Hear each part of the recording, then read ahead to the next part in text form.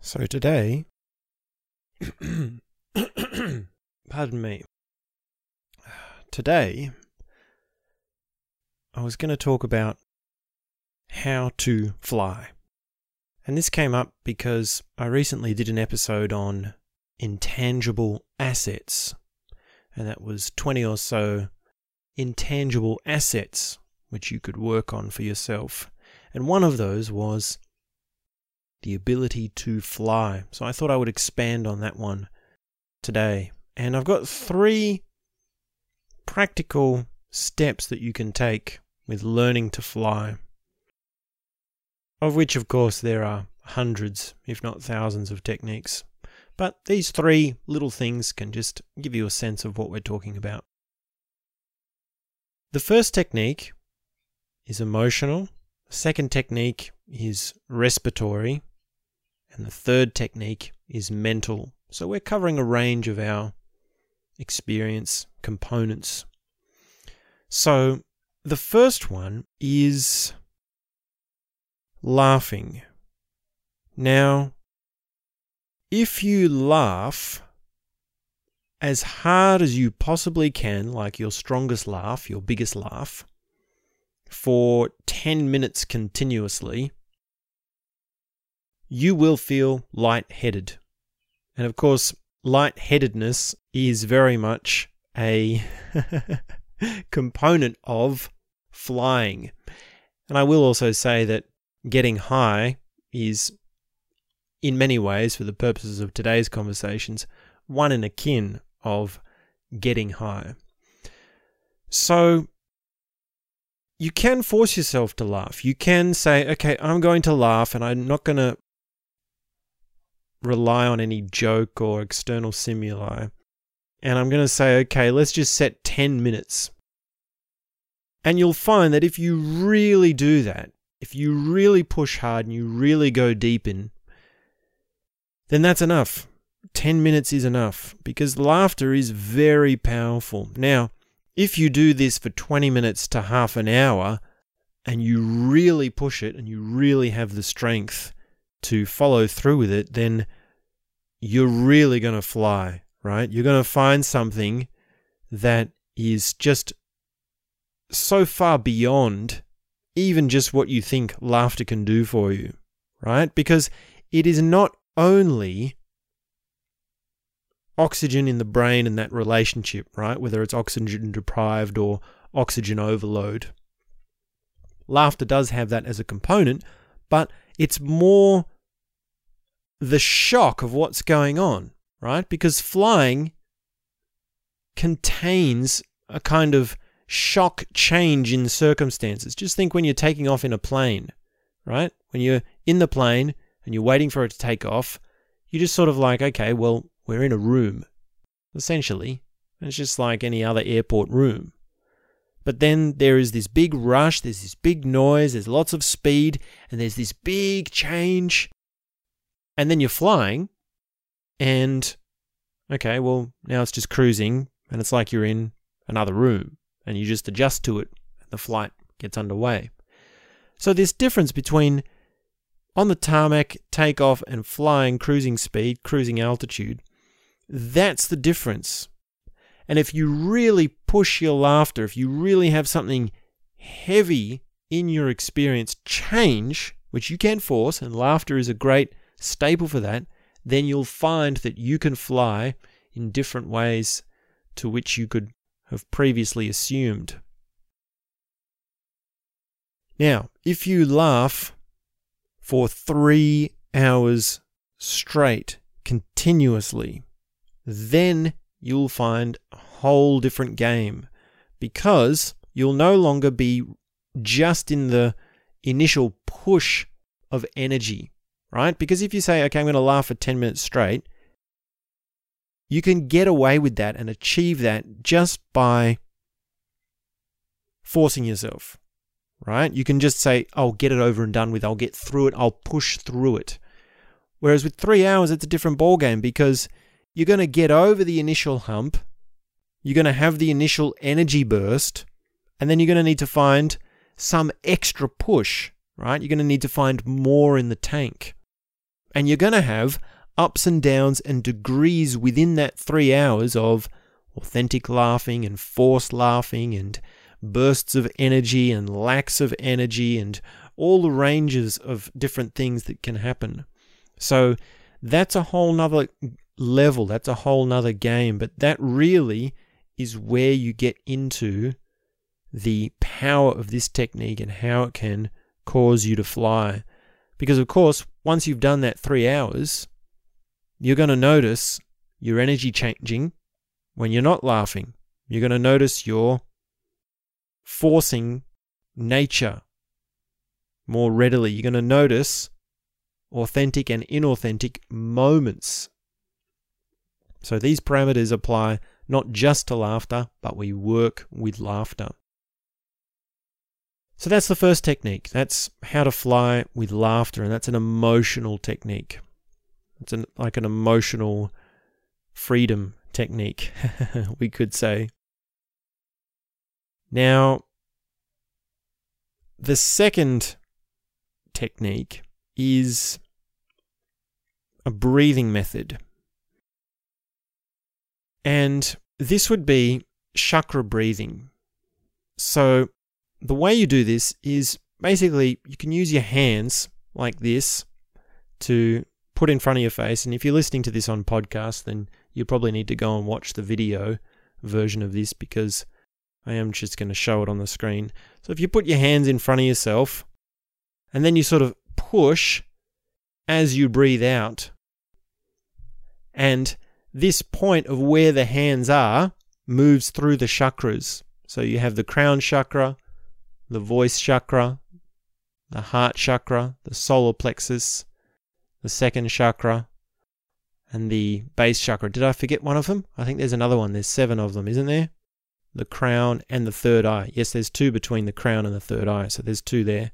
1, 2, 3, 4, 5, 6, 7. Yes, that's right. So you push your hands as you breathe out, so it looks sort of like this. Ha. And you make this sort of ha sound to help to project the air out. So we're going ha as you're pushing in. So if I was doing this for the crown chakra, I'd be going like this. Ha, ha, ha, ha, ha, ha, ha, ha, ha, ha, ha, ha, ha. Right? And you do cycles, right? It's quite an extensive cycle of breathing techniques, and you move through the different chakras with your hands to help move it out. So that, depending on, of course, how long you spend on each chakra, right? You might spend 5 minutes on each chakra or 10 minutes on each chakra, which means you're doing 45 minutes for one round, and then you're doing multiple rounds. So you can spend up to 2 hours doing this if you're doing 3 or 4 rounds. And the best way to do this is being guided, is in a group with someone following you along, or with some kind of supportive music that will indicate when you go from each chakra, right? You don't want to have to be changing your timer every 5 minutes for each chakra. So what I suggest, if you really want to go deep on that, then you can do my online course, and that course is called Breathing Techniques for Deeper Living. So there'll be a link somewhere to my Udemy profile, and you can find that. And we actually do that together, and we actually go through it with some music, and you can just follow along as we do the different cycles. So that's quite an extensive breathing technique. It really does involve quite a lot, and you basically need a facilitator to do that, right? These deep breathing techniques that really are quite advanced, you need a facilitator, because just explaining it to you like I have now, you're not really going to be able to get it. So make sure you do the course, make sure you enroll and actually follow that along. It's very easy if you're just following along, because you're just copying what I'm doing. And of course, if you do that, then you'll find that you can fly. And it is different to just feeling lightheaded, right? Because if you're going, the initial step is lightheadedness. That's the initial point of what it means to fly. Sort of think about it like this, right? what's the logic of flying normally? Now, normally the logic of flying is, okay, so we have a balloon and we fill it with helium and the balloon goes up. Okay, great. So what if we wanted to be on a chair and have enough balloons to lift the chair while I was sitting on it? Well, you'd need thousands of balloons, right? And I believe there's even a very charming movie called Up. It's a kids movie, right? I think it is. Yeah, there's a kids movie about exactly this.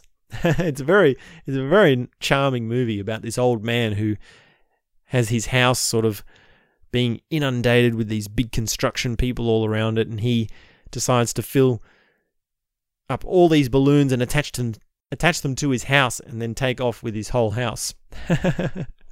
And of course, the logic there is correct, right? And it's the same logic with what we're working with. Like a breath is one balloon. And you notice that if you really do the calculations, you're going to need way more balloons than you think. You're really going to need something powerful. And in fact, a lot of the calculations are that no matter how many helium balloons you fill up, it's not going to work. You actually need one big balloon rather than lots of little balloons. So for us, the analogy is that, one little breath or one cycle, well, that's like one balloon. So if you consider that you need thousands of balloons, then you wouldn't expect to fly just by following along my breathing course once and doing the technique once, right? It would almost be like, actually what you have to do is a full 45-minute set of that technique for 30 days. Every day for 30 days. Now, if you did that, by the time you got to day 30, you would be flying. Guaranteed. Hands down, you would be through the stratosphere, right? You would have broken the gravity's pull of the earth. No doubt about it, right? It's just like hands down guaranteed. You wouldn't even need 30 days. You'd probably only need 10 days, but 30 days, wow, you would be flying. Now, of course, after the first round, you're going to feel lightheaded, but that's the difference, right? Lightheadedness is not the same as flying, but they are related. There are things to learn within those two smaller and bigger things. So that's the second technique. It's a breathing technique. And as a matter of fact, you will find that laughing does relate to breathing, because laughing, strangely enough, is a kind of breathing technique. Now, the third technique for how to fly, this is a mental technique. And this one's a little bit tricky because it's like this with the mind. If you do a magic trick and you're the one doing the magic trick, then it's tricky for you to feel surprised by it. It's tricky for you to go, whoa, how did he do that? That's magic. Because, of course, you know how it's done.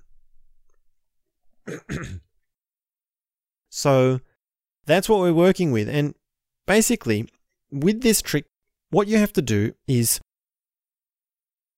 find a thought, and then you take one step above that thought. And then you hold that thought, and then you say, okay, what's one step above that thought? And then you hold that step, and then you say, okay, what's one step above that thought? And you keep stringing these together, and what happens is this becomes like a takeoff. This becomes like a momentum that builds higher and higher and higher. And this happens in many different forms, right? This happens in many different ways in the mental mind. For example, you could have complexity. So you have a thought, and then you have something that is more complex, and you think, okay, what would be more complex than that? What would be more complex than that? What would be more complex than that, right? Now, the trick to this is you want to have the longest succession of thoughts possible with the smallest increment possible. That's how you build the momentum. Because normally what happens is we have a thought and then something more comes along, right? The higher thought comes along, and that's the end of the story. We don't have a string of thoughts. We don't have a momentum through multiple levels. So that's the first problem. The second problem is the difference between the two is enough for us to say, okay, well, that's the biggest thought. That's the biggest thing, right? That's the component of it that is final. It seems bigger than what we initially thought, so it must be right. And then we don't think on. And this really applies in every single level, right? You can do it with, well, your ambition. Okay, this is my ambition. What if I was more ambitious? What would my goal be if I set my goal a little bit bigger? And then hold that for a second, that thought, and then a little bit bigger. And then that thought for a little bit bigger. It also happens even in entertainment, right? Like if you're watching a story, this is how a plot unfolds. A plot works like this. You have a situation, and then something builds on the plot. Something goes up, something becomes more high stakes or more intense or more action. And then there's a scene where that's the situation, and then it escalates, right? The escalating plot. The plot thickens. This is exactly the same thing. Now, a lot of the time, this happens unconsciously. We're actually not conscious of our thoughts. We're not really connecting clearly with our thoughts. So we have things run off in different ways, and that's essentially what worry is. Well, what if something goes wrong? Oh, but what if this goes wrong? That would be even worse. And then you hold that thought, and then you go, oh, well, what if this goes wrong? Wow, that would be even worse. What if this goes wrong? That would be even worse. What if this goes wrong? Now that would be even worse, right? And it's escalating. It's building. Now, of course, there is also this thing of circular thinking, which is what you have to watch out for, which is actually different to a trajectory or a runway or a takeoff. So that one, you really have to practice it, and you really have to sort of have quite a conscious awareness of how your mind works and how you relate to your mind experientially for you to be able to do that. That takes a discipline, that takes an awareness, that is a kind of higher level skill, because normally we are so much convinced of our mind. We're all just under this sort of influence of the mind rather than us manipulating thoughts, right? This is a whole different game for you, a sort of quote in quote you, to be manipulating your thoughts to create a feeling, to create an upness, a bigness, an expanding. That's something that takes a kind of internal autonomy that is quite strong, right? You need a strong awareness. You need a strong, not necessarily control over the mind, but awareness over the mind. Ability to be conscious of the mind and its workings. So it takes practice, right? It takes a lot of practice, just like the breathing technique takes practice. And in fact, if you want to say, well, which of these is the most effective out of laughing, breathing, and the mind technique, well, the laughing is the most effective because it's the one you can force the most. And you can force the breathing to a degree, but not quite the same in the way that you can force laughing. And when it comes to the mind, well, that's a lot more subtle. That's a lot more tricky. You've got a lot more traps that can go wrong there. So those are 3 little techniques. Now, the 4th bonus technique, or the one that is sort of tying them all together, or the sort of extra component of this, is lucid dreaming and astral projecting. And if you do these first 3 techniques, you'll find that your lucid dreaming and your astral projecting, it comes just like second nature, right? It's just so easy once you've got the foundations. A lot of people get this backwards. They think, well, how do I do lucid dreaming? How do I do astral projecting? How do I fly out, right? That's sort of the that's sort of one of the traps. It's like, how do I fly? Give me wings. And it's like, no. First do the technique. First do the practice. First have the building blocks. Then you'll fly. So, yeah, I mean, I've got another course as well on lucid dreaming and time travel, which will help with all of this if you want to go even deeper. But if you do these first 3 techniques, then you'll find lucid dreaming comes natural and it's much more easy. So that really is how you fly, right? Once you can fly, then you've worked it out, and then you just need to do more of it. And the last analogy that I'll sort of leave you with is the physics of a wing. So the way the plane wings work is they're designed in such a way that the air on the top of the wing flows with more force than the air flowing under the wing, which means that the faster it goes, the more suction there is, right? That's how wings work. So the principle there is that you have one side pushing harder than the other side. And you have that happening continuously, over and over and over again. And with all these 3 techniques of laughter, breathing technique, and the mental technique of bigger, have that component, right? There's something in you that is pushing harder over something else in your experience, whether it's your emotional expression, your respiratory system, or your mental process. And what you have to do with all these 3 techniques is repeat it over and over and over again to extremes, right? This is why people don't fly. People have this, right? People laugh, people breathe, people think. They're doing this all the time. So why aren't they flying all the time? Well, it's because they don't understand this principle of one side forcing harder on the other side. So keep that in mind. If you understand all this, wow, it's your time to fly. And yeah, I mean, I wish there was more people walking around high